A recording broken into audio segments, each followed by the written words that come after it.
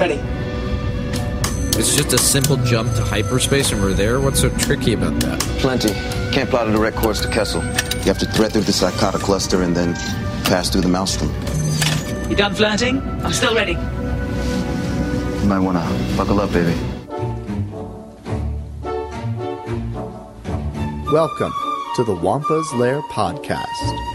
Deep in the bowels of the frozen ice caverns of Hoth, our hosts, Carl Leclerc and Jason Hunt, discuss all things Star Wars.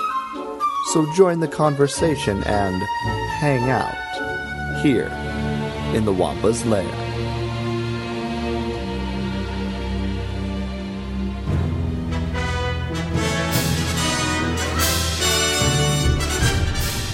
Well, hello everybody, and welcome back to another exciting episode of the Wampa's Lair podcast. This is episode 289, You're Liberated, Scoot. I am your host, Carl Leclerc, and unfortunately Jason couldn't be with us tonight. His new job is very demanding, but do not be afraid. I am rejoined very recently by a wonderful, wonderful co-host, and we have the great Katie Horn. Surprise! I never left. Well, I know a lot of our listeners will be happy to hear you back on the show so soon. Oh, I certainly hope so. I don't want them to get too annoyed and flee from the rampaging Wampa. That only makes the Wampa want to chase you when you run away. To be fair, I think I'm the only one who ever drives them away, so you'll be fine. We making Tauntaun burgers? Is that what we got going on here in Wampa's Lair? The only kind we have here, Katie. So I hope you're not a vegetarian. No, I want that like Tauntaun fur coat when we're done making the burgers. Love it. So, yeah, like I said, unfortunately, Jason couldn't be with us tonight. His new work schedule has been really crazy sometimes, so unfortunately, he had to back out for this evening. But really wanted to get another episode out, kind of just giving final thoughts on Solo. And Katie, I know you have a lot of great thoughts still you would like to share. And if you haven't tuned into the previous episode, Jason gave us a great discussion and panel that he did at Phoenix Comic-Con a couple weeks ago, where they talked about Solo in general as well as kind of the future of Star Wars. So if you haven't checked that out, I definitely recommend checking out that little episode from earlier this week. But I'm very happy that Katie was able to join me for tonight and just kind of talk about some wrapping up our thoughts on Solo in general. So I'm glad to have you with us. Oh, I'm so glad to be here, Carl. I can't wait to talk more Solo. As you say, I just have so many emotions about this movie, much like yourself, I'm sure. Oh, so many. But the first thing I want to say is a big thank you to the recent iTunes reviews. We've gotten a few more. Again, Katie, you were one of them, so thank you for that. I can't believe you've been listening to this long and you finally took the time to write a review. My God. Exactly. Well, it was one of those things where I was like, has it been too long?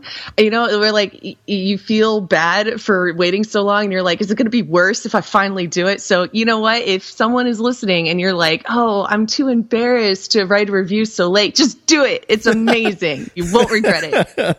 Yeah. And again, it certainly helps us out. And, we really appreciate all of you who've taken the time to share your thoughts. But Katie, you saw this as well because you're always really good at responding on social media. I'm finally starting to get the hang of Twitter, so I'm going to try to use that a bit more. And I do realize more people are using Twitter than Facebook these days. So I'd like to try to stay on top of things a bit more on Twitter. So I shared this on both Twitter and Facebook today, where I just, again, like it's a new episode. It's always fun to do a poll or a matchup. And so I asked folks what their favorite specific track was from the Solo soundtrack, because I'm loving the music from this. I know Jason's really loving the music as well. I think you are as well, Katie. Oh, definitely. I think I liked the Rogue One soundtrack a little better, but this one, it just knocks it out of the park. Absolutely. Yeah, it's so good. And, Jason and I were talking about this. I don't know if we talked about it on air. We often talk for a while before we start recording, as you and I did already this evening. I think that's just indicative. But I remember sharing with Jason that I feel like actually as a full album, I prefer Solo to Rogue One, but Rogue One certainly has individual tracks that trump some of my favorite tracks from Solo. And again, a lot of those tracks are very Giacchino. Like, Your Father Would Be Proud is probably one of my favorite Star Wars tracks of all time. But it's very like not Star Wars. I don't want to say not Star Wars. It's very different for Star Wars, right? It's very Giacchino as opposed to very John Williams. So, he really brought his own flavor to that soundtrack. So, yeah, I think there's standout things from Rogue One I prefer, but as a full album, I actually do think I prefer Solo. Which surprised me because I love Giacchino. Oh yeah, oh definitely. I think that's kind of what I like is the newness. I don't know. I like when Star Wars feels different and it surprises me. So that's probably why I do feel drawn to the Giacchino stuff. It is, as you say, very him instead of John Williams. And for so long, John Williams was the sound of Star Wars. And so when you get somebody else in there, it's different, but I like that. I think it's cool. It feels like a breath of fresh air. And what I'm digging about this Solo soundtrack is just how heroic it is. Han Solo obviously is a hero, but I never really thought of him as kind of this kind of hero. And it just really, this music makes me admire him all the more. When I hear it, it sounds adventurous. It sounds like I could really rally behind this guy and believe in this kid, Absolutely. Yeah. Mm-hmm. Yeah.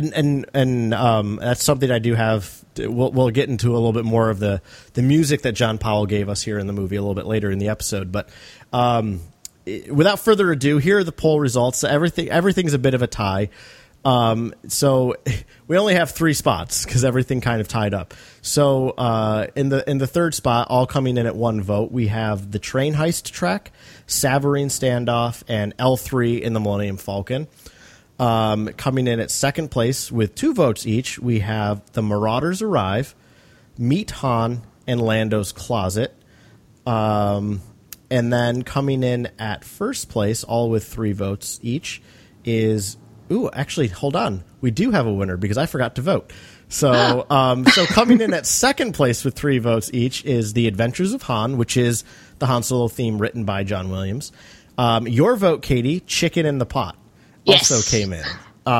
So what is it? I know you shared it on social media. But tell me a little bit more about what you really like about this track, Chicken in the Pot. Well, it's like what I was saying before. It just feels very different. I don't think we've heard anything quite like this in Star Wars before. And again, I just feel whenever we get something like that in Star Wars, it's like I can take a deep breath and feel something new. God, I love that. Oh, that's so good. I just wanted to distract you for a moment.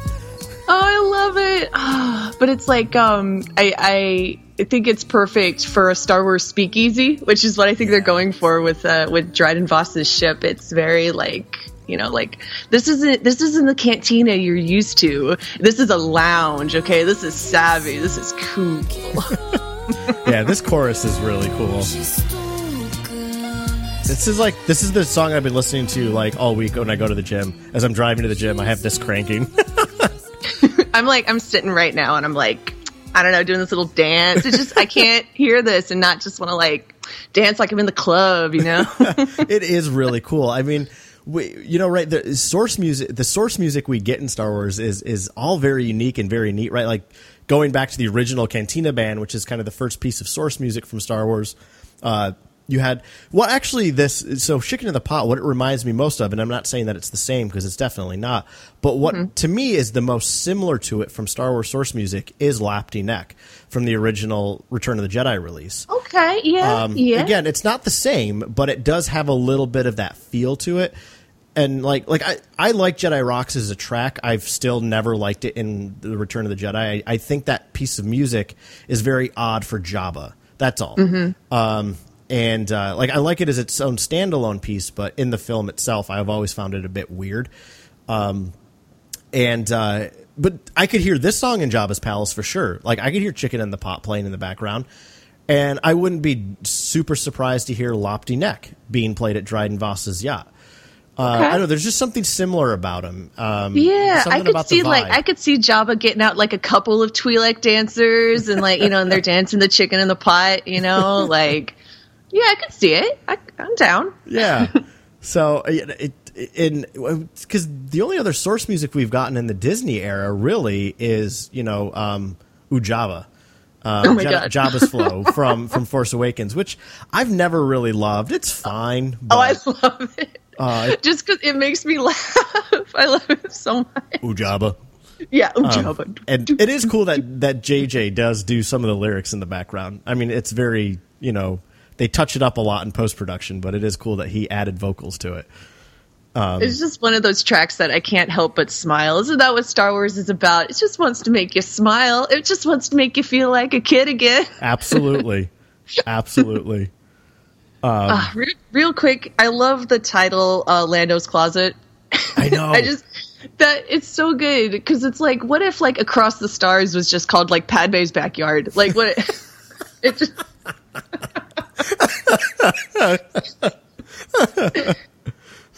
Padme's Backyard. I love it. I'm just going to call it that from now on. Duel of the Fates is just going to be called Darth Maul is here. That's what it's called now. Yeah. Lando's Closet is beautiful. I mean, so it's so funny. All the tracks that folks voted, kind of cast their vote in on today, these are all like my favorite tracks off the soundtrack. There was nothing missing that I really particularly love. So yeah, this is just, it's so beautiful. This piece of music. John Powell absolutely crushed it on this piece. But are you curious to know what came in first? Absolutely. Hit me. So, and again, it's because I forgot to cast my vote. And again, I asked people to vote for their favorite track. Now, I shared with you and Jason last week my favorite musical moment, which does come out of the track Marauders Arrive. And Marauders Arrive is probably a very close second for me on the soundtrack. But my favorite standalone piece, and 3 other people agree, so that gives it the edge by 4, is Flying with Chewie. Yeah. So, I love it because, it starts really good, but, we get a really fun statement of Han's theme here. Very victorious. I told you, very good friends. And off they go on this adventure, right? But I think what really captured this piece for me is what kind of follows up here with them, the balcony scene, if you will, to quote one of our listeners.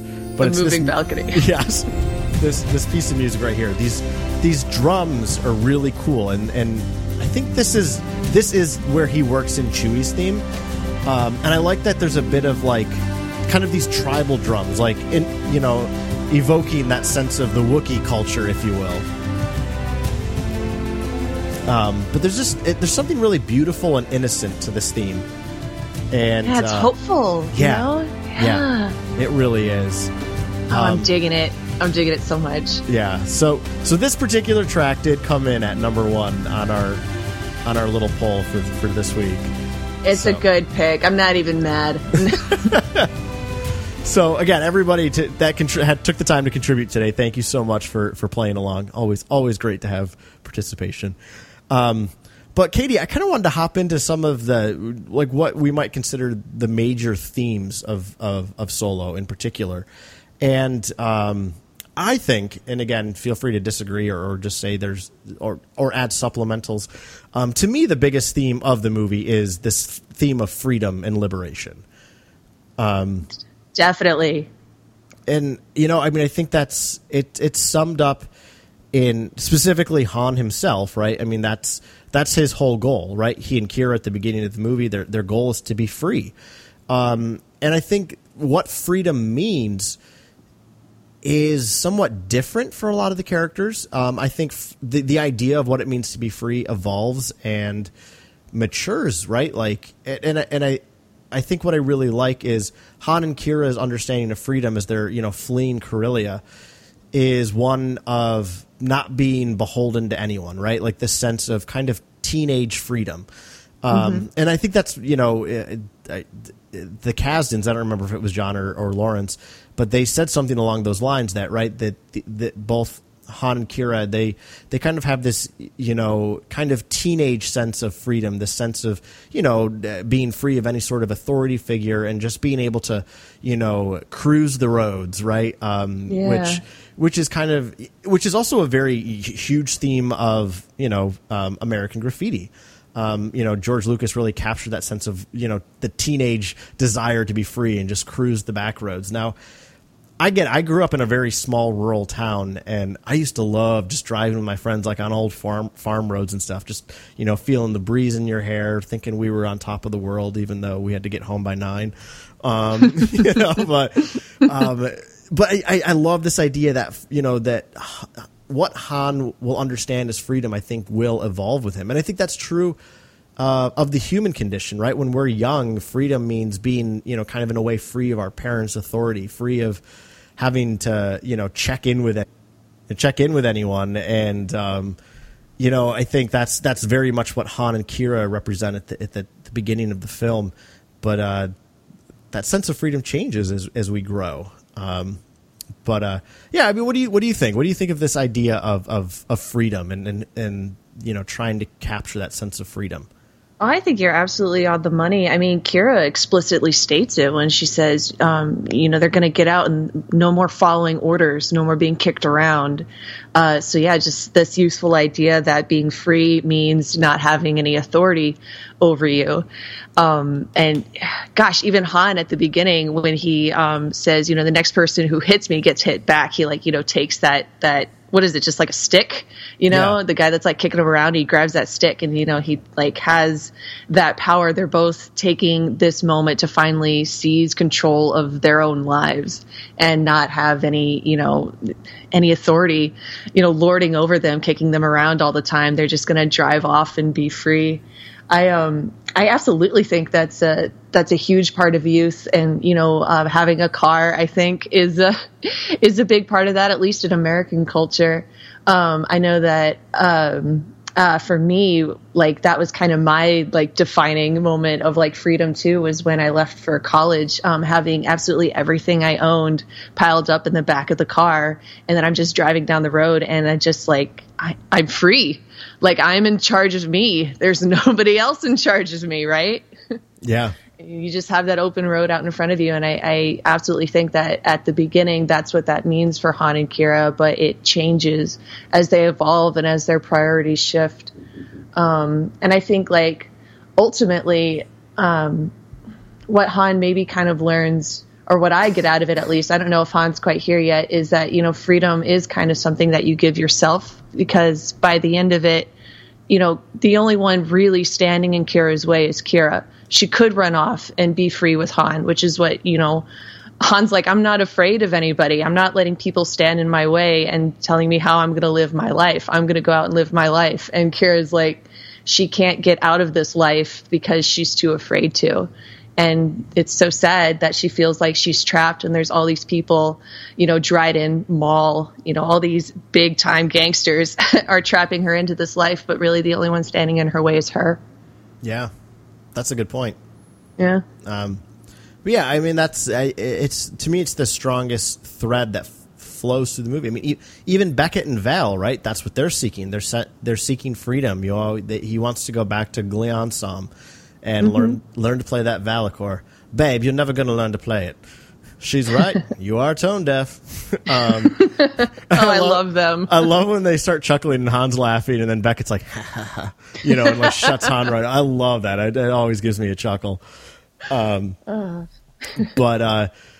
yeah, I mean, I think, they're all in their own way seeking freedom because they're all under the thumb of something or someone.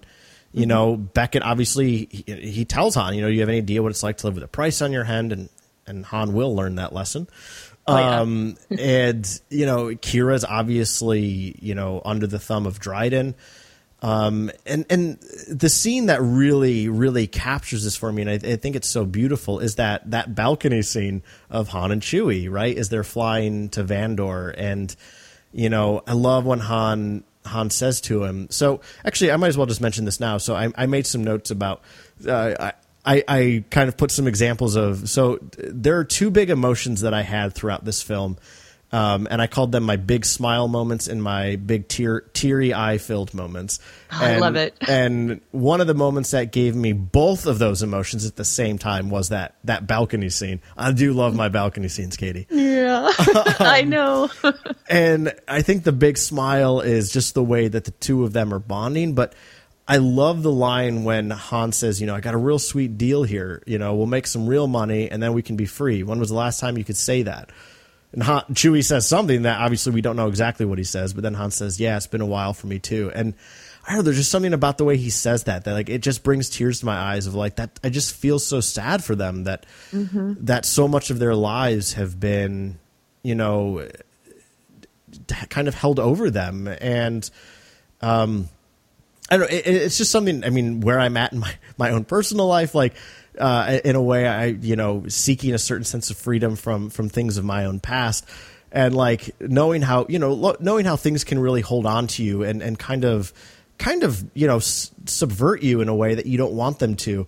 So just this idea of wanting to be free of something like that, like when they share that moment together, it's this moment of connection, and it's really beautiful. What brings these two together more than just working together to physically be free, but is their desire to be more free. And I just find that really beautiful. And I remember I was driving down to New York City for a wedding a few weeks ago, and I had that soundtrack on repeat like the whole way there. And the first time through, I was listening to that track, and I could hear that line in my head during the song. And I just started like crying in the car. Yeah, I love it. And I was like, yeah, I totally get that. Like I'm right there with Han and Chewie saying like, yeah, it's been a while for me too. And I love it. Like they're just yearning for that freedom and giving everything they can to it. Yeah. Oh gosh, what brings the tears on for me is the way Han just keeps saying, one more job, this one last job, because then, of course, I think about A New Hope, which is that's basically what he's doing, sitting around in that cantina. And, when old Ben Kenobi comes up and Han's just like, yeah, just this one last job. This will save my hide. I'm like, and then Beckett and Val are the same way, where they're just talking about one last job. And that just seems to be what their whole lives are this struggle for freedom. And it's always just out of reach. There's never one moment where they're thinking, it's over. It's always just one more job. It's just one more right there. They can reach out and grab it, but it's just out of reach. It makes me so sad. Yeah, it really is. And I mean, you even get this in L3, right? L3 is a character who is, what drives L3 is freedom, the sense of freedom, not being subjugated, right? And you've had some critics of the film saying like, oh, I'm sick of this social justice crap. What do we need droids' rights for? And I will contend that I did find it a bit odd to have this idea of like droids' rights, just because that's a very sci-fi thing. I don't find it to be very Star Wars-y, if that makes sense. Like sci-fi would, right? I think of Terminator and Skynet becoming self-aware, and it never bodes well for humanity. So I did think it was like an odd thematic thing to run through the movie. But after like seeing it a couple times, I'm like, no, this actually makes a ton of sense. This whole movie is about freedom. And I think that's what L3 even continues to encapsulate, is even these droids, even these machines are seeking freedom. I mean, it's the anchor of this film. And, I think if that's a problem for you, if you hate the idea of people wanting to be free, that calls for more self-reflection than criticism of Star Wars, in my opinion. Yeah. But I think while it is something new and a little bit different, and I have no qualm saying that it was a little bit odd for me, I think it makes so much sense why it's in this movie, though, because even a droid is seeking freedom, right? That's what it's all about. That's the underlying theme of this film. Yeah, I think it is a little odd because, Star Wars is 40 years old at this point. And I think from day one, we've been kind of wondering how much sentience droids have. And, are they slaves? Should we feel bad? That our hero, Luke Skywalker, is literally purchasing two of our other heroes at the beginning of the movie. So it's been like an underlying question in Star Wars for a while. And it did, if anything about this feels weird to me, it's that we are finally kind of addressing it. I thought we all kind of agreed to not think about it too much. But I don't know. I don't think it's weird that L3 is kind of using these modern phrases, asking for equal rights. That's not really a phrase we've heard in Star Wars before, but it is definitely a theme we've had in Star Wars before. I think what catches people off guard is that she's saying it explicitly, and she's asking explicitly for these things. And I don't know. As you say, it really works because these are things we've had in Star Wars for quite some time, and she, I don't know, as she embodies so much of what I think the rebellion is supposed to be. She's literally running around screaming, no more subjugation, and what, perfect rallying cry for our founding of, Leia's rebellion. Yeah. Yeah. I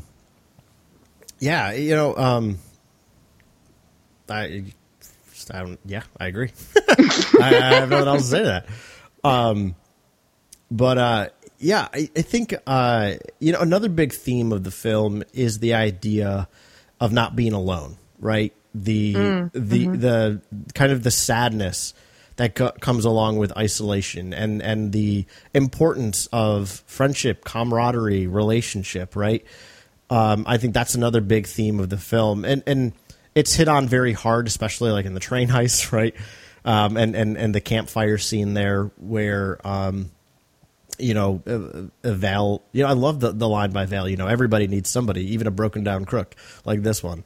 I love that part. It's so sweet. There's something in the way that she pushes back Beckett's bangs, his hair. She brushes his hair out of his face and then kisses him. It's so sweet to me. It's so incredibly tender, They're only together for a little while on screen, but I buy their romance so much. Mm-hmm. Yeah, I do too. And Woody Harrelson definitely came out on the lucky end there. He's not nearly as attractive as Stanley Newton.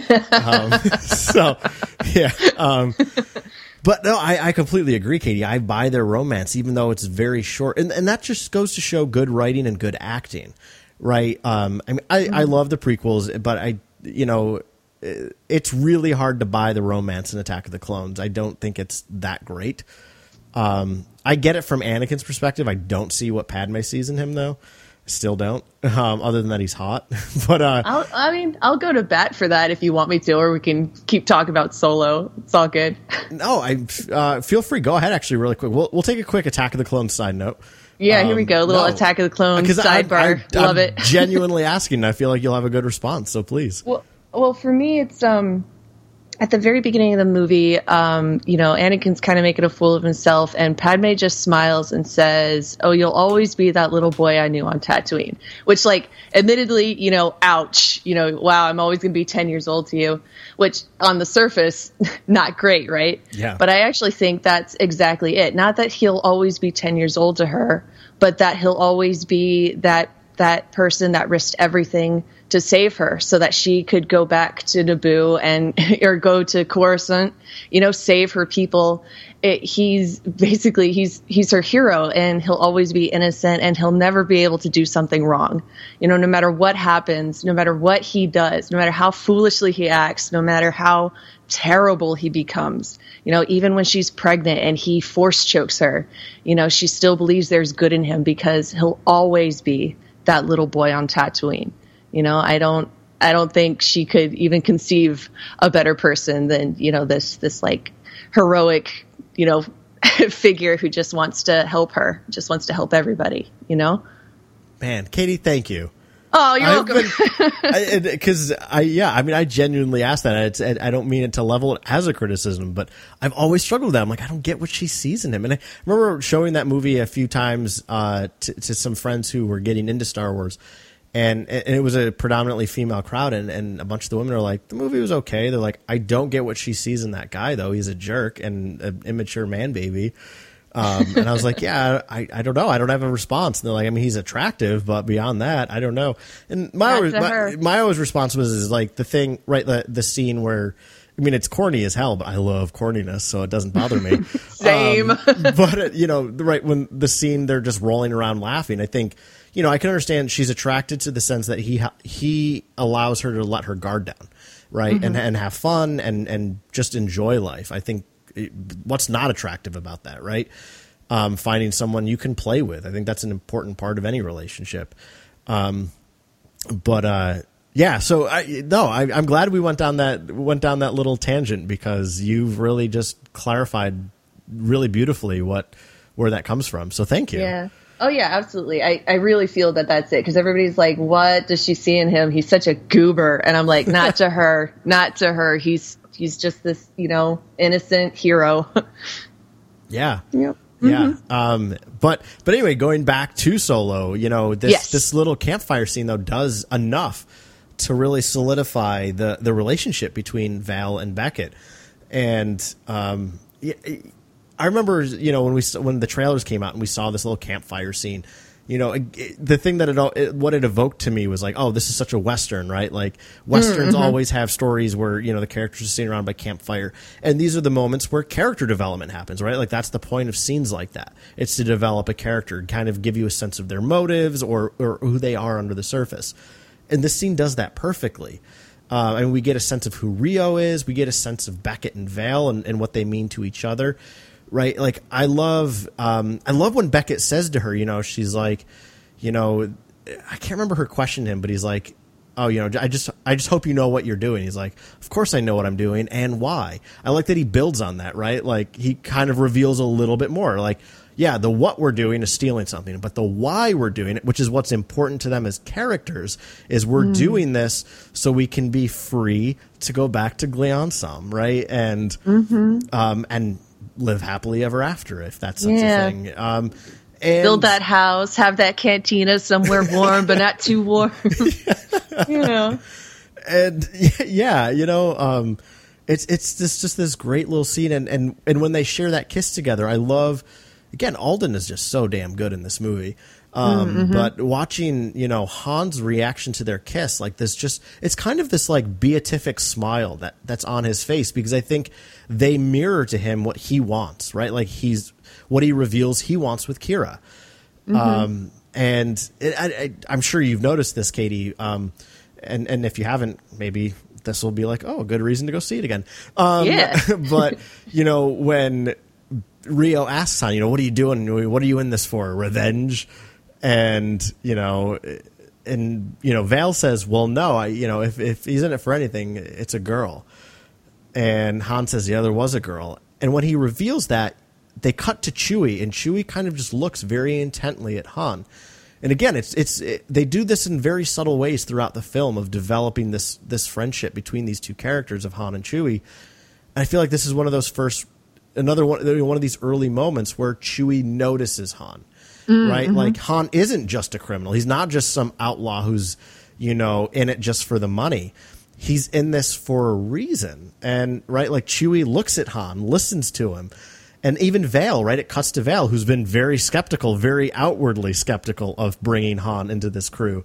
She kind of smiles when he admits that he knows she'll be there. That's what he's in this for. I love that smile. It's beautiful little smile. She's just like touched, I think, by his sweetness. Yeah. And then they mirror it back to him. And I know I said this on a previous episode, but then I love it because then Han turns to Chewie. Again, like, it just, so kind of going off this, the question we just talked about with Anakin and Padme in Attack of the Clones, but you could ask the question, what is it about Han that attracts Chewie? And again, I think this is one of those moments. Han turns to Chewie, right?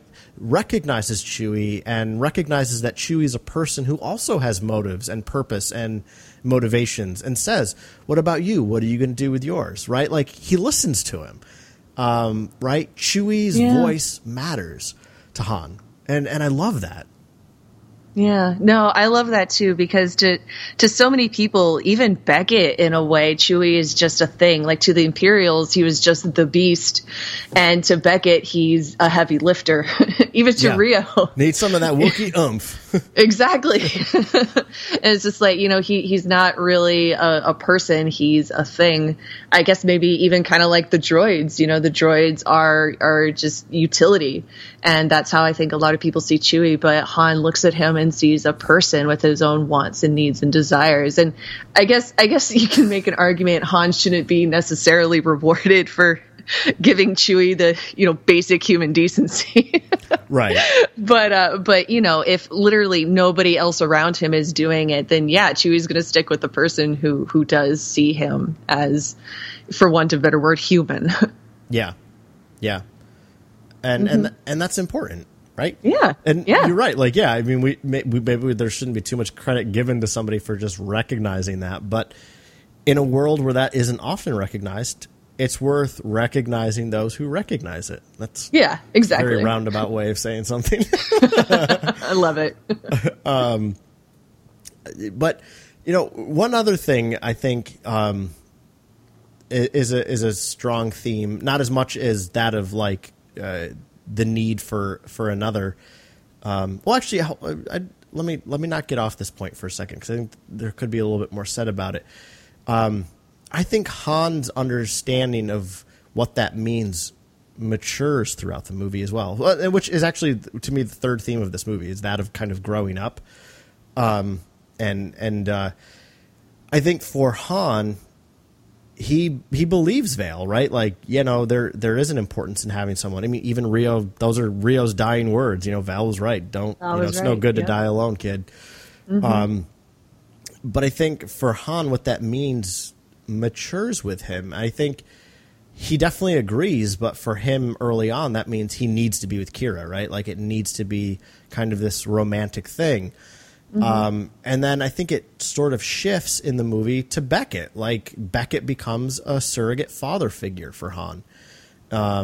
And, I think for Han, that's what he needs. Okay, well, I need this. I need this mentor figure. But ultimately, he comes to learn that really all he needs is a friend, like a good friend, and he finds that ultimately in Chewie. It's so beautiful. I just want to cry.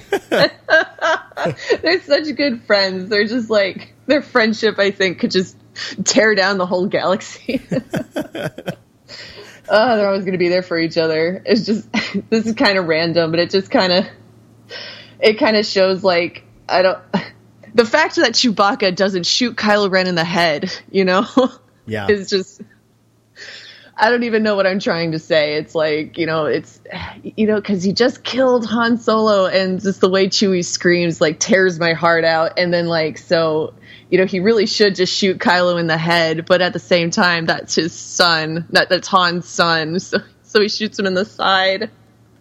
He just needed his friend, okay? Yeah. I'm sorry. I'm so emotional. It's all gibberish. Yeah. But right. I mean, I think the film really shows a maturation in Han, specifically, which makes sense. He's the title character. But there's a naivete to him that kind of wears off throughout the film. He becomes more jaded. Oh, definitely. Yeah. That's the whole, that last scene between Beckett and Han, where, Han's like, you think everybody's like you, and Beckett's like, no, you're nothing like me. But then kind of the tragedy is that Han kind of has become more and more like him, because they're so similar, and that naivety is turned into, I guess jagged is the only really word I can think of for it right now. And it takes a while for Han to kind of get worn back down again and be, vulnerable with, like, Luke and Leia. Yeah, it takes him a decade, apparently. I completely agree. And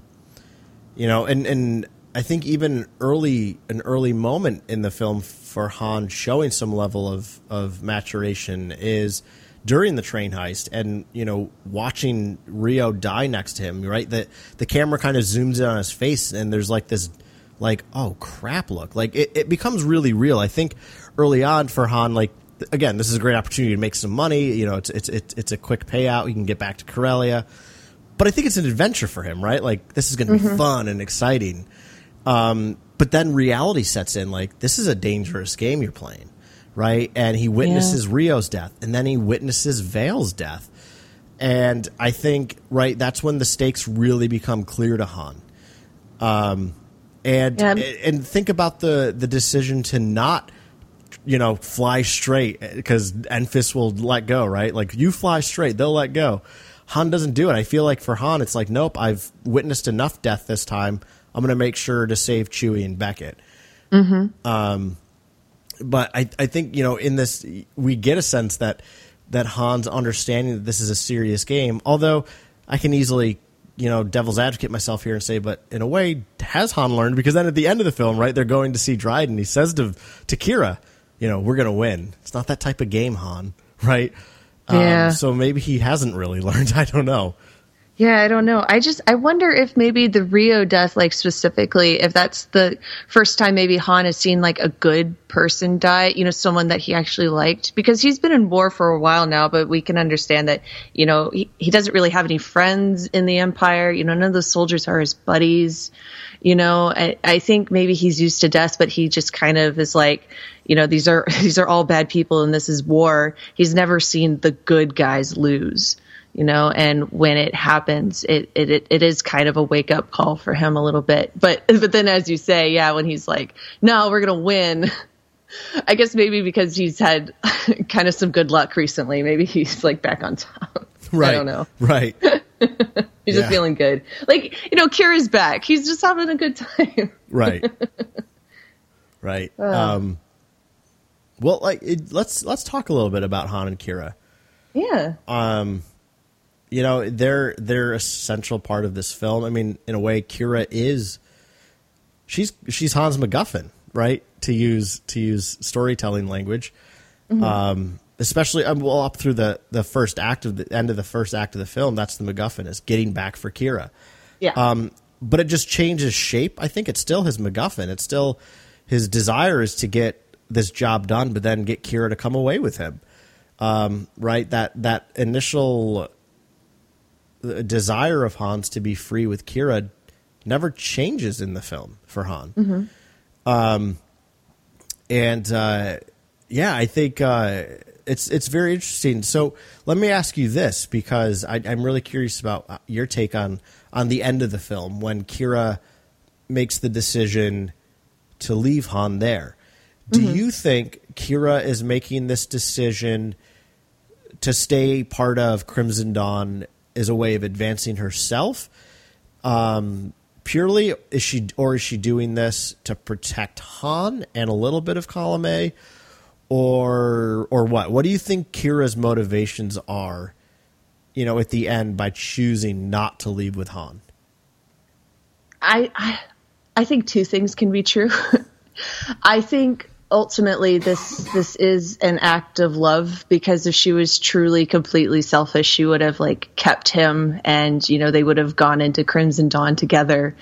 She would have just been like, let's leave Chewbacca and Beckett, they're going to go face Enfys. It doesn't matter. We're going to Maul empty-handed either way.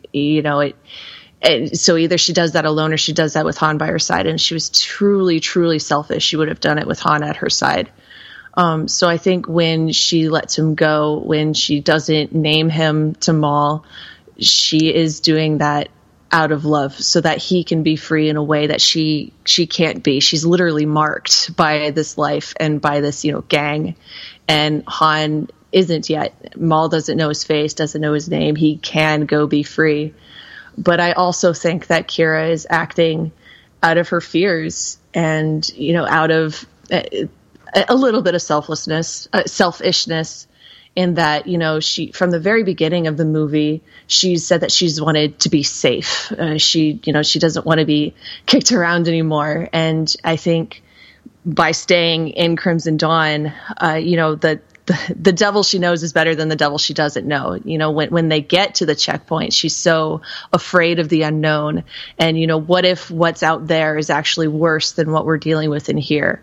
And so for her to run away, I think she's too afraid to. She knows that Crimson Dawn will come after her, and she doesn't. Maybe there's something even worse out there. So it's safer to stay.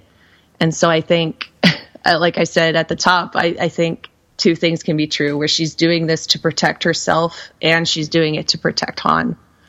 Mm-hmm. Yeah. Yeah. I'm in the same camp. Mm-hmm. And again, just listening to you in that explanation, I appreciate it. I think it's a really fascinating take that, in a way, Kira is more afraid than Han. And while we don't know really much detail of either of them before this movie, I mean, I know the novel Most Wanted's out now, and I haven't read it yet. I loved it. Oh, good. I've heard it's really fun. I don't know how much it enriches their backstory. I don't know. I think it does, at least for Kira. It's definitely enriches Kira. Han a little bit, but not as much as Kira. And it's definitely a young adult book. It's an easy read. I knocked it out in an afternoon. So it's not going to be like a deep, complex read, but it is a lot of fun, and I enjoyed it a lot. Oh, good. Yeah, I definitely plan to read it. But, you know, the little bit we hear, right, Lady Proxima says, we pulled you out of that pit, gave you a home. And again, this is going to be a lot of inferring right now, but this is Star Wars. We're allowed to do this. Oh, absolutely. So, and then all we hear from Han is that, he had a father, but he wasn't close to him. And at the beginning, in that opening crawl that's not a crawl, we learn that Proxima rescues runaways. So pretty clearly, Han was a runaway, most likely, right? Like, he rejects his family and runs away. But so I say all that to say this. Going with what you just kind of pointed out, Katie, is that if Kira's more afraid, it could be because she's just coming from such a horrible situation that and like you pointed out, right, when they're in the spaceport trying to leave, Han's like, wherever we go, it can't be worse than where we're coming from. And Kira immediately shoots back, yes, it could. Like, we have no protection out there. There is something more. There's a terror that exists within Kira that doesn't exist in Han. And what it makes me thinking about Han, go figure, I'm thinking about Han, my boy. But I'm thinking about this in similarity to his son, Kylo. Han is a character in this film who, in a way, right, people are saying, there's a lot of criticisms that he's too different from the Han of A New Hope. And I would disagree, because I think, well, first off, this is 10 years before things really go bad for him. But also, I would say Han is very cocky in a more subtle way in this movie, right? He sees I'm going to be a great pilot. I know I'm great. Like, I know I deserve this, that, and the other thing. Han, there's an entitlement to Han that doesn't really come from anywhere other than his own sense of self-confidence. And I don't say entitlement like some obnoxious, presumptuous person, but Han, the sense that he probably is a runaway comes from the fact that he probably was growing up in an atmosphere that he recognized as harmful to him. So he said, screw it, I'm going to leave. And the same decision he makes with Proxima. I'm going to steal from her because screw her, I deserve better. Right? I think Han kind of has that mentality of, I'm not going to stick around in a situation that limits me.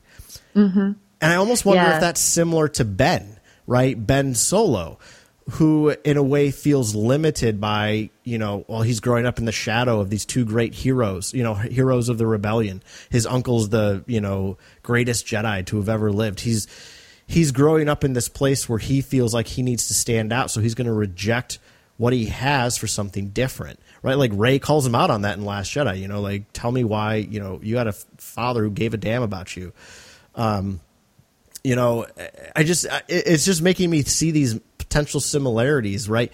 That there's this self-assuredness to Han that I think his son inherits. The self-assuredness of I can and should be something more than the shadow that I'm boxed in by, right? Makes me think in Revenge of the Sith when Anakin says, I want more, but I know I shouldn't, So just some great storytelling here. Oh, yeah. Oh, God, definitely. I really like Star Wars. I know. It's so good. It's like my favorite thing. But yeah. Well, to your point about Han's, self-assuredness, I love that part where he's like, well, we already got a great pilot. And it just points at us. That's so good. It's so good. He is arrogant. Yeah, he's arrogant. And then I can't wait for you to read Most Wanted. I don't want to spoil it, but there is a scene where Han and Kira are getting closer, and they decide that they are going to tell each other one true thing. And I really can't wait for you to read that, and then message me when you do, because I want to know what you think. Okay, I will. Yeah, they tell each other just one thing that's true, and it's really good. But then about Ben Solo, Yeah, I'm so excited to see like what exactly did Snoke mean when he said that Ben Solo has too much of his father's heart. What does that mean exactly? Does that mean that he has no people, even though he does? Like there's a loneliness in Ben Solo that I think is rather on, his last name is rather on the nose. I think that it's not an accident that his last name is Solo, that he took his father's name, even though, isn't Leia's people supposed to be matriarchal? Shouldn't he? I saw the internet talking about how his last name should have been Organa, and I'm like, no, there's a reason he's called Solo, and there's a reason they keep talking about how he's got a lot of his dad in him, and as you say, I keep seeing these like parallels between Han's loneliness and Han's being self-assured and thinking everything's going to go right for him. I see that in Ben, and I need episode 9 like right now. I needed it yesterday, honestly.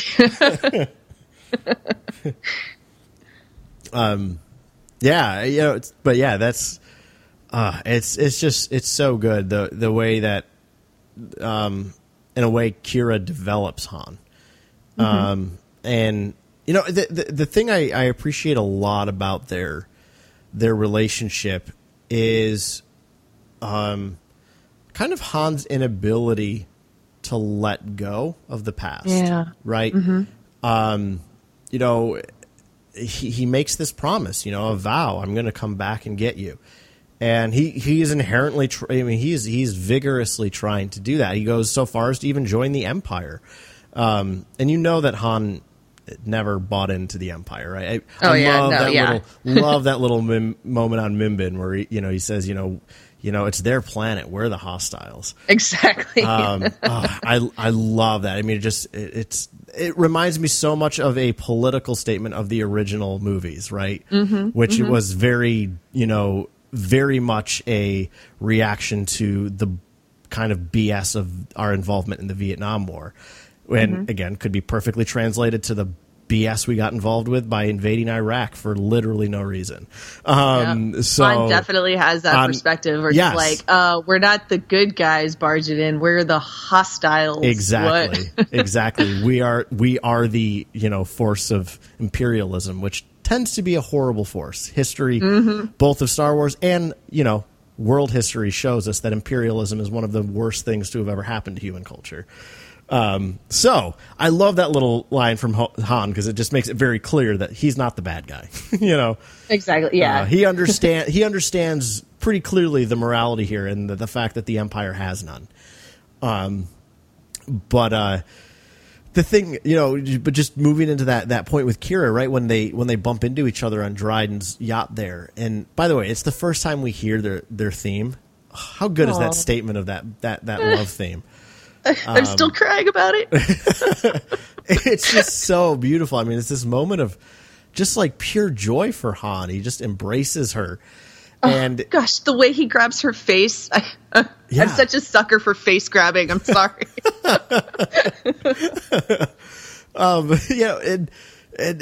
There is this kind of like, there's a youthfulness that overtakes Han. Right, this pure sentiment that just drives him, but you can immediately see like the first thing Kira says is it's in the past, right? Like she's kind of already moved past it, and then she immediately like slowly moves his hands away and takes in the fact that Dryden's guards are watching this, right?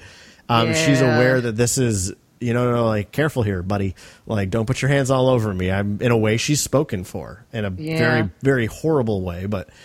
Right, like she is not where Han is at all, and I think the sad thing is, and it culminates right, like even with Beckett saying to Han, like is Dryden dead? Kira kill him, right? And he tries to make it clear to Han, like this was never about you. And I think there is some truth in that, right? Like, and we see that on Kira's face, right, when they're leaving for Kessel, and Dryden says, "Oh, by the way, if this doesn't work." You'll all be out of options. And it the camera settles on Kira. It settles on Kira's kind of stone cold response to this of like, wait a minute, what? Yeah. And I think it sets into motion for Kira like a way to very, very quickly try to get out of Dryden's domination. Mm-hmm. Yeah, I feel like, she's such a survivor, you know? I think that's, and I think Beckett picked up on it right away, where it's like, you know, she's going to do what she needs to do to survive. Yeah. Yeah. Yeah. By the way, just saying that stuff about survive, it makes me think of Ray, because Ray is a survivor. Exactly, yeah. But I wanted to bring this up because this just made me think of it, and I wanted to mention it and get your take too. Yeah. There are so many points in this movie that I think make it very clear why Han is so drawn to Rey in Force Awakens. They're literal like lines reused by Han, right? I need to get back. I've been away too long. Yeah. Right? That's literally what Rey says to Han as her excuse as to why she can't join his crew. Right? Like, Han gets it. Han understands Rey because he was in Rey's situation when he was her age. Thank goodness for that, honestly. Yeah. Well, just because when I first saw Force Awakens, like everything, you know, all of Han and Rey's interactions are just like dripping in this irony that I just could not unravel. And I'm like, what is between them? What does he know that she doesn't know? And I for the longest time, I thought the reveal was going to be like, surprise, he's your dad, you know, that kind of thing. But now that we've seen the Solo movie and, you know, as you say, the lines are like literally being reused, we can draw these direct parallels between Han and Rey. And it's just like, wow, he sees exactly himself in Rey and how she has to get back to Jakku. And I love that he offers her a job because, you know, what does Han say in the beginning of Solo? But, you know, that he's been waiting for a long time for a shot like this. And so that's what he's offering Rey. He's offering her a shot. He's offering her a job, a chance to make some real money, and then, you know, maybe that'll help her out. But she just wants to go back to Jakku, and he doesn't try to stop her. He just says, "Oh, Chewie kind of likes you." Yeah, right. So, yeah, just to switch gears a little bit, you know, let's talk. This is a huge shift of gears. Wow, sure, what a horrible transition. But just because I love it, we'll just dance our way through it. We're dancing, moving right along. Yeah. But it's a point that I did want to mention before we close out the episode. But is that of the music again? I really just want to give props to John Powell because you know, I'm sure he's a regular listener. Yeah. I saw his iTunes review. Yeah, he loves you guys. Yeah. John Powell 101. Great show. Love their analysis. The maestro, John Powell. But no, the thing I was thinking a lot of, Katie, forgive me for forgetting, but were you at the last celebration in Orlando? I was not, unfortunately. Okay. Well, David Collins did a panel there on, you know, the Rogue One soundtrack. And do you know who David Collins is? Yeah. Okay. In case you don't know who David Collins is, he's just this incredible. He's very involved with StarWars.com right now. He's musically trained, so he did that show on Rebel Force Radio, Star Wars Oxygen, for a while. They're kind of breaking down the music of Star Wars, and literally no one can, in my opinion, put a finger to David Collins' ability to break down Star Wars music. Oh, he's so smart, so insightful, incredibly insightful.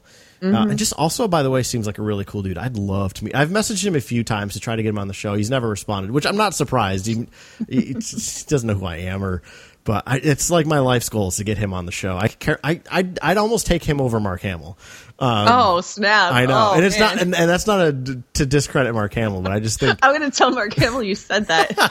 Yeah, next time you guys are hanging out, there's like an email in your inbox right now. Mark Hamill wants to come on the Wampa's Lair, and then he'll be like, "Wait, I heard you say."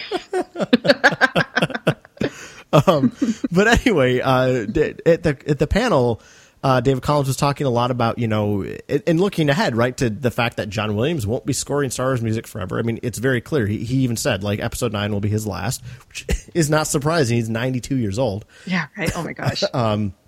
But David Collins broke down that, you know, what Giacchino did so well with Rogue One and that he thinks is a great model moving forward for other, you know, composers to do Star Wars movies is following this mode of, I don't remember all the bullet points, and I really wish they would have released this panel like either so you could listen to it again, but it's something along the lines of it's important to stay faithful to the tradition of Star Wars, to follow in the tradition of John Williams by making it orchestral and big, by creating themes, but then also the final element of making sure you bring your own voice to things.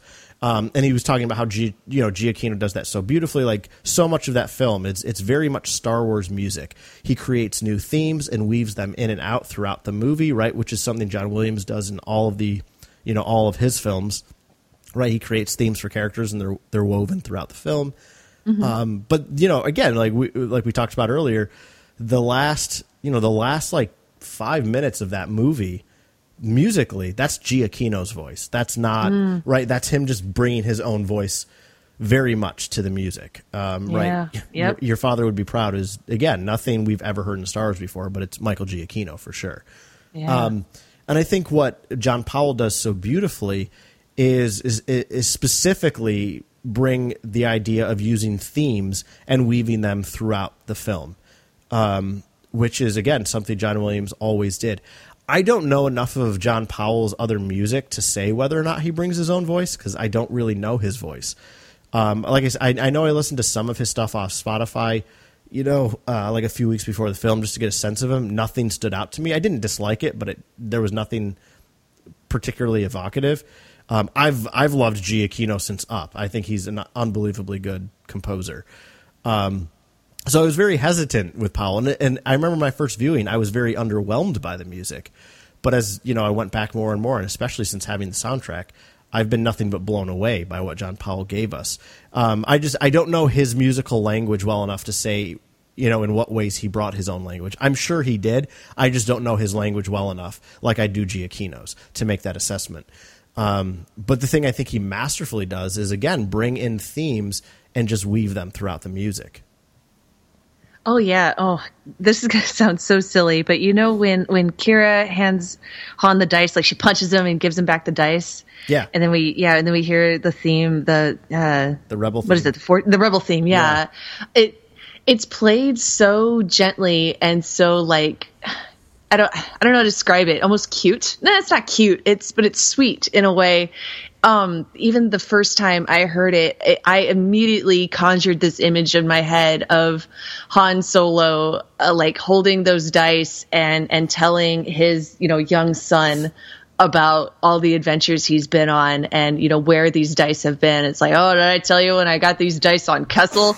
And little Ben Solo being like, no, tell me. And then just kind of that theme playing, it's so, the notes are so gentle, the way it plays in that moment. It was so specific, as you say, like these themes being woven in and coming back. It's very evocative. Yeah. Yeah. And I know, a lot of people really like the track, Reminiscence Therapy, which I think is just an incredibly good title, because that's literally what it is. It's just, that's all in a very heavy way, the rehashed music from the original movies, right? I mean, we get the asteroid field in there, we get the trench run in there. And again, like, I understand why people really love it. It's not my favorite moment because it's nothing new. I mean, I want Star Wars to be new, and this is going to sound a little bit like a jerk, and I apologize, but I think for a lot of Star Wars fans, they don't want anything new. As much as they say they do, they really don't. Sometimes, which has been, a lot of the pushback to Last Jedi. So, people didn't like it because it was so new. Then, like, that's what I'm so confused about this movie, is that this movie is like nothing but old EU references and OT references, and it's just references and stuff we've seen before. And not that this movie doesn't do anything new, but there's just so much in this movie that's familiar. I'm so confused about why there was pushback against this movie when I'm like, I thought this was exactly what you were asking for. Right. Well, I think that's the pushback from the folks who haven't seen it. Oh, fair enough. Yeah. And refuse to because of some ridiculous reason. But I mean, I love Reminiscence Therapy. I think it's a lot of, and what I actually really like about that track is how it is all these themes we've heard before, but Powell he brings something new to it too, right? He does give it his own spin, which I appreciate. It's not just like he's literally taking these tracks and recutting them. Like he is re-recording them and giving them his own spin. I really like his take on the Trench Run music. Like I like it a lot. You know, I almost like it more than the original. The way he brings in like I think they're timpani drums. I don't know enough about orchestral instruments to say, but there's kind of drums that he brings in that I just think are really cool. You know more than me, my friend. I applaud you because you actually knew that term. My office is right next to our music minister at work, so nice. I learn a lot from him. I think even what he's taking that he's reusing, he gives it a new flavor, and I appreciate that. Another moment that really stands out to me where he does that is when they approach the Falcon, right? And a lot of people really liked that track L3 in the Millennium Falcon, and it's the big reveal moment. And right before it, and I played the track, I think on a previous episode, but I can cue it up again here really quickly. Give me 1 second. But he does this beautiful stuff on, let me find it. Okay, a little bit earlier than that. Oh, wow. Yeah. Oh, my gosh. Oop, no. I want it before that. All right.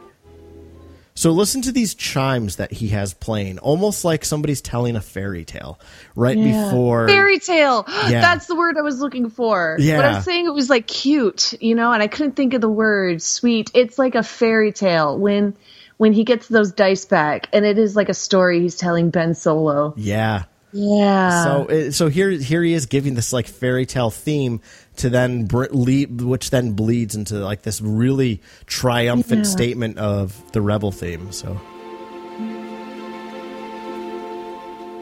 those chimes, you're right, so subtle but so pretty. And then here rounds the corner.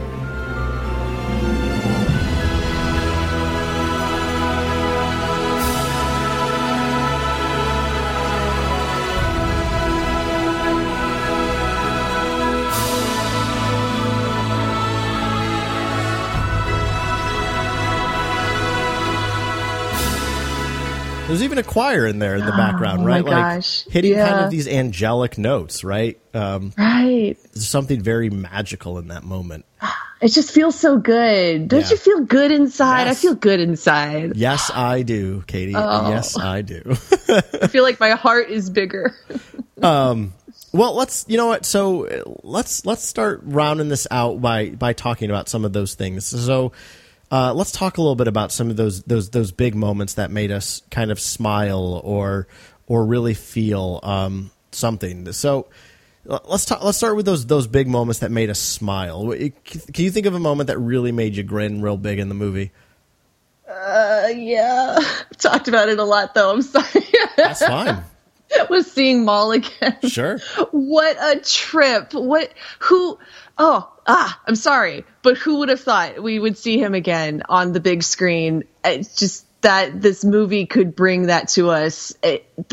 How can you smile any bigger than like they had the courage to bring Darth Maul to the big screen? It's like, is this going to confuse people? I don't care. Put Maul up there. Do it.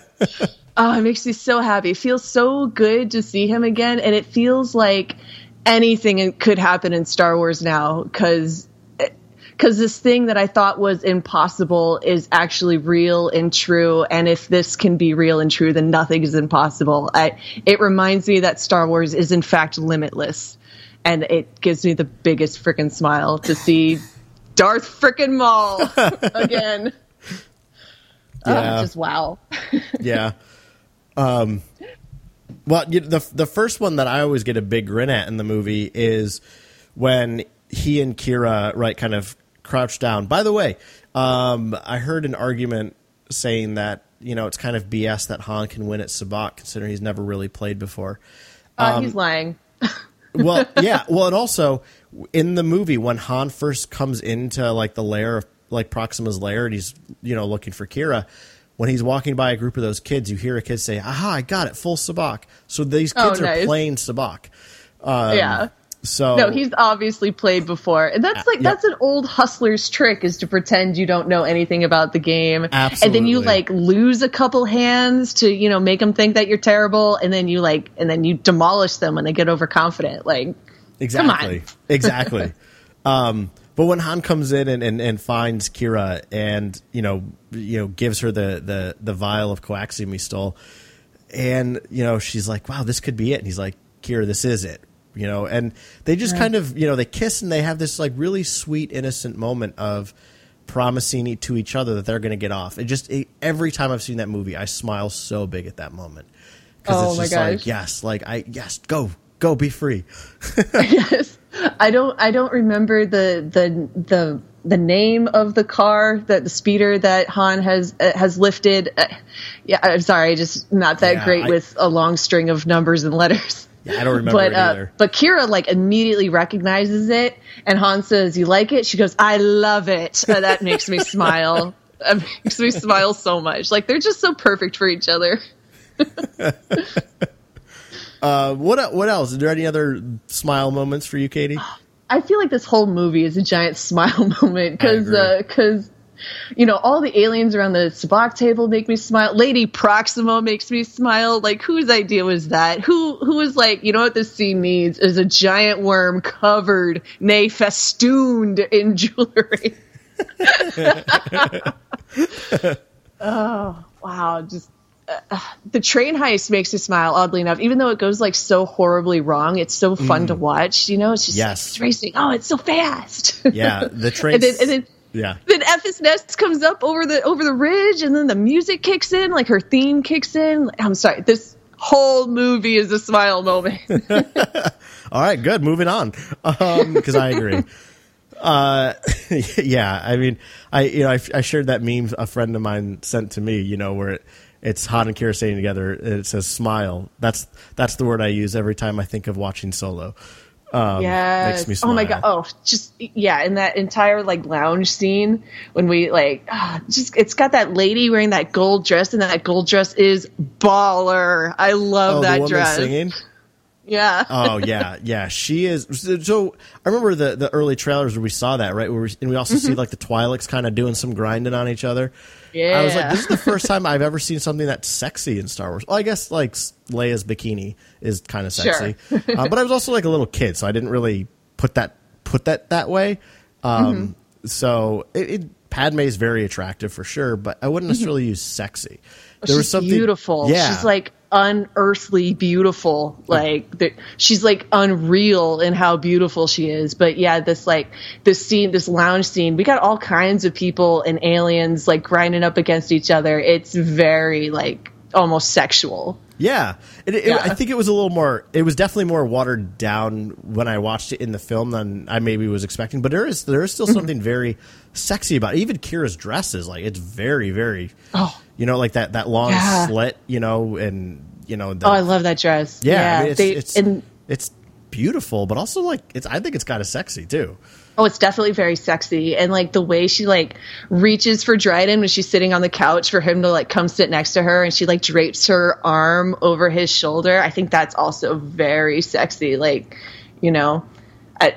I just love her entire look. I love all of her like little mannerisms. She's definitely like, did you pick up the art book? They describe her as like, she needed to be a femme fatale, like to a fault. And they absolutely nailed it with her look.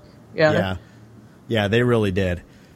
A moment I really like is when, so kind of going off what you were just saying, when they fly off in the speeder.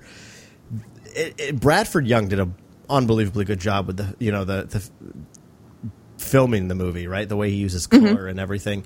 But as they're flying out of the housing sector, and it just kind of, they're flying into the light, right? Like to me, that's Star Wars symbolism on the nose, right? The symbolism of Star Wars has always been very, just kind of there for you. It's always been in a way easy pickings, and I don't mean that to sound diminutive of it, like that it's so simple it's stupid, because I don't think that's it's true at all. accessible, right? And, and I really appreciate that this film has a lot of those moments, and that's one of those moments when they're flying out. And they're literally flying into the light. And the way they film it, too, it's like we're flying into the light. It immediately goes into this POV. Excuse me. And we're flying into the light. And then they both, like, hoop and holler. Like, they're just celebrating this moment. Oh, gosh, yeah. No, and they feel so young, Yeah, cue Frank Sinatra. You make me feel so young. I love it. You make me feel like Proxima can be gone. you know? Yes. Han just like cranks the radio. Yeah. But again, like as they're flying off there, again, it's a subtle character building moment when like Kira's like, we'll be able to get out of here and go wherever we want, and Han looks at her and says, "I'm going to be a pilot." I love it. Like, I mean, Katie, you're married. I'm sure you've had moments like this with your husband, but like those little moments where you just kind of reveal something about yourself to someone you really care about. And it just like, there's something really beautiful in those moments. And this is one of those moments where I smile really big because I love that this is Han's everything. And he's just kind of saying, like, he's just dreaming out loud. And that's one of the most beautiful things about close friendships or close relationships, right? Is the ability to just kind of blurt out your dreams.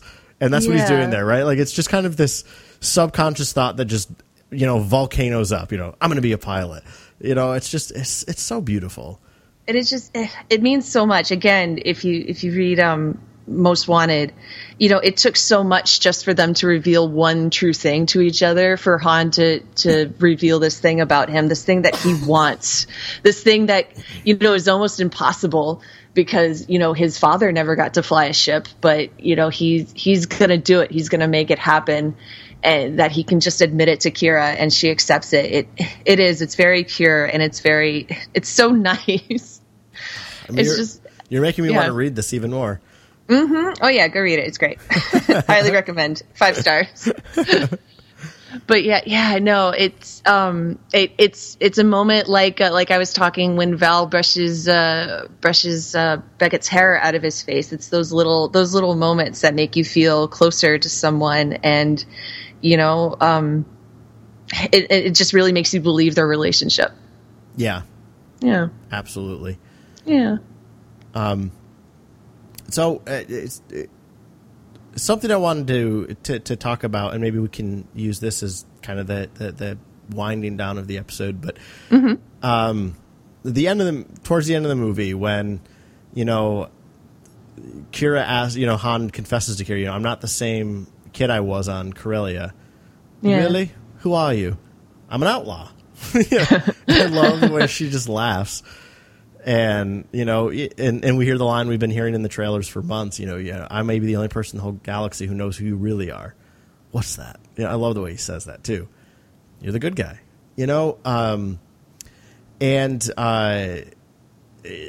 a friend of my friend Greg shared with me something from a podcast where one of their big criticisms of the movie is that Han is too heroic in the movie, that it takes away from his character development in A New Hope. I couldn't disagree more. Yeah, same. That, I get that point, I guess. Like, do we still need this? No, of course not. We don't need this movie, and we don't need it to really flesh out even more of Han's character development. But I don't think it in any way diminishes it. In a way, to me, that's somebody else still holding on to like not wanting anything different, right? It's like, I want my Star Wars unblemished, and don't touch my Star Wars. I think it's almost out of that camp, an argument like that, in my opinion. But the reason I think that it doesn't stand up at all is because it shows us who Han inherently is.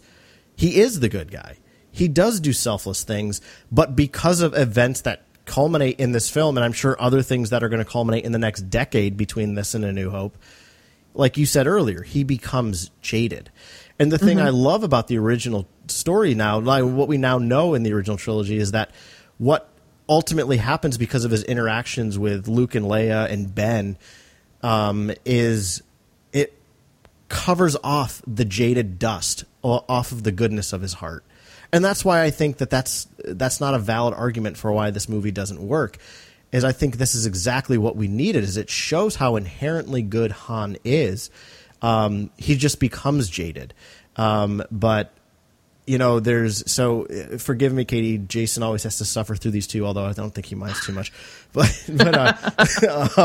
one of my favorite early saints from the early church, his name is Saint Gregory of Nyssa. And he has this beautiful work where he wrote about how we all inherently have, our true identity. And this is almost very Freudian, but 2,000 years before Freud existed. But he makes this statement about how like our true identity, our true self, always exists within us, but oftentimes it takes work to uncover it. So yes, he uses like theological language, like saying, "Oh, like we have to dig away at the sin that covers up the goodness of our hearts." But I think there's like he's saying that there's this inherent goodness or truth that exists in all of us, but in a way we have to put in the work to let it come to light, right? And not be afraid to let it come to light. And I think that's the thing. This is a Han who lives, going back to something you were saying earlier, a very fearless way of being, and that fearlessness makes him unafraid to show his inherent goodness, but he becomes a character who probably is more afraid as he gets a price on his head later in life, right? And that inherent goodness becomes covered up.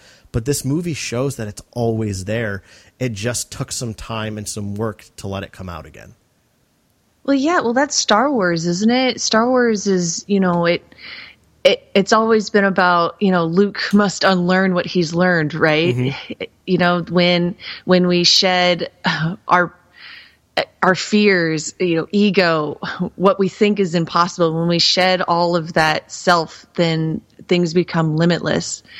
And, when all this fear, all this life basically has worn at Han by the time of A New Hope.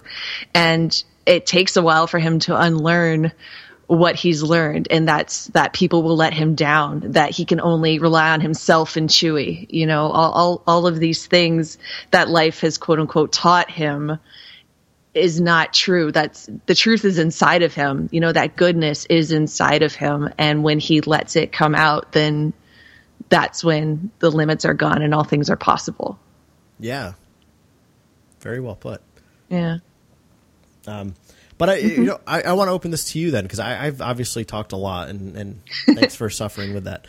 But I mean, any kind of just like closing thought do you want to share? And again, there's still so much more I want to talk about with this movie, and I know Jason and I will get to that at soon enough time, because I also want to hear his closing thoughts on the movie as well, because like I said, unfortunately couldn't do it today. But I mean, anything big you want to bring up that I haven't brought up, or that you really are itching to talk about that hasn't been said yet? Oh gosh, I'm sure there is. I'm sure tomorrow I'll be all caps lock screaming on Twitter. I guess, if people, are saying that, Han Solo didn't really require a backstory. I saw an article about that where it's just all like, Han Solo requires no origin story. I'm like, okay, sure. But if you accept that this is the story about how Han became Han, I just adore how each of these characters, Val, Beckett, L3, Lando, Kira, Chewie, all these characters contribute to who Han becomes, and that is so Star Wars. This movie is very, very Star Wars to me. It feeds into these like core themes of Star Wars, and the core theme of Star Wars to me, of course, is like the Force and how it connects all of us. And there are no small actions and no small choices. One person's choices affects everybody else. And so that all of these characters kind of come together to form our titular Solo. That's the most Star Wars to me. And I think it was really well done here. I adore this movie. Yeah. I kind of want to go see it again, even though I said 10 would be my cap, but no, there's no cap. Yeah, I know. Yeah, I guess one last thing, sorry, that I'm going to share, and I remember I made this post on my own like personal social media, but I think the thing that I've loved most about the movie is, again, kind of this big theme of friendship and filial love, right? So, and I've probably said this on previous podcasts, so forgive me, but right, the Greek definition for love, there are three words they use for love. There's eros, philia, and agape. And eros is erotic love, kind of more passionate love. Agape is like a selfless love. But then there's filial love, which is like the love of friendship and family. He's looking for his tribe or family. I'm not sure which. Is there a difference? Good old Beckett. Yeah. But I love in this movie that ultimately the freedom Han seeks, he finds in the love of a friend.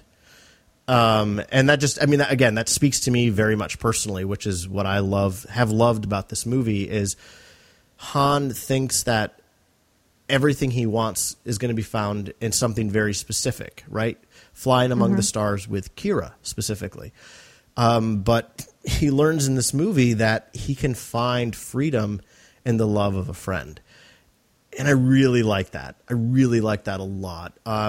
It's as someone who speaking out of losing the best relationship I've ever had in my life, a little under a year ago, and dealing with the repercussions of that, I have really found a freedom in the love of my friends, specifically some of my friends out here, in Boston. And that theme really spoke to me because it's like, yep, I get that. I'm living that. And Han learned something very beautiful. And again, it's so beautifully captured with no words when Han is watching Kira fly off, right? And there's just this look of sadness on his face, and you just get that big Wookiee paw that comes up out of the periphery and rests on his shoulder, right? Like, he will never be Han Solo again. No, he's got Chewie. Yeah. It's beautiful. That's the thing. Yeah, Chewie could have left, but Chewie came back for him.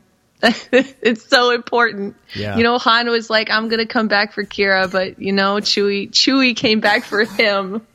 It's so good. Yeah. Yeah.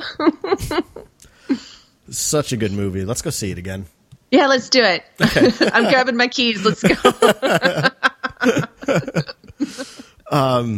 But all right. Well, anything else you wanted to mention before we wrap it up? No, we can wrap it up here. I I feel bad I didn't talk too much about L3. She was probably my favorite, but I feel like we covered her pretty well last time. People just have to go back and listen to that one. Yeah. Well, excuse me, man. I have this horrible cough, so I apologize if you can all hear me. Like, I try to lean away from the mic, but sometimes I can't help it. Katie, thanks so much for filling in for Jason. I really appreciate it. And, I was really happy because I was getting nervous. I was like, I don't know if we're going to be able to do an episode this week then. And I shot you a message just hoping, and I really appreciate you coming through. Oh, yeah, absolutely. Anytime. I'm really glad it worked out, and I'm really glad we could sit down and talk about this movie again because I've enjoyed it so much. And, of course, I always love coming and talking to you guys on the Wampa's Lair. You guys are so fun. Well, you're very kind. So, again, Katie, you want to remind folks how they can hear your caps exuberance, your caps lock exuberance over on Twitter? Yeah, go ahead and follow me at PoHotDamarin, all one word, on Twitter. I am there all the time. It's the best way to keep up with me and to see how much I do love Star Wars and how much time I spend thinking about Star Wars. I love it. It's a lot. Spoiler alert. It's a lot. I found my true purpose, Lando. That's what I've done. I found my true purpose. It's tweeting about Star Wars. That droid. Oh my God. Could you imagine if L3 had a Twitter account? Just no more subjugation. Oh my goodness. Katie, thanks again. I really appreciate it. Of course. That's gonna wrap up this episode of the Wampa's Lair podcast. Again, follow us on social media. We're on Facebook, facebook.com/Wampa's Lair podcast. Follow us on Twitter at Wampa's Lair. You can always shoot us emails at wampaslairpodcast@gmail.com. Head over to our Patreon page. Support the show over there if you can at patreon.com/Wampa's Lair podcast. This has been episode 289. You're liberated. Scoot. Love that line. And, so on behalf of Jason, who is here, is the presence of a Force ghost as always. And on behalf of Katie, I'm Carl. And thank you so much for listening to this episode of the Wampa's Lair podcast. And we'll see you again real soon.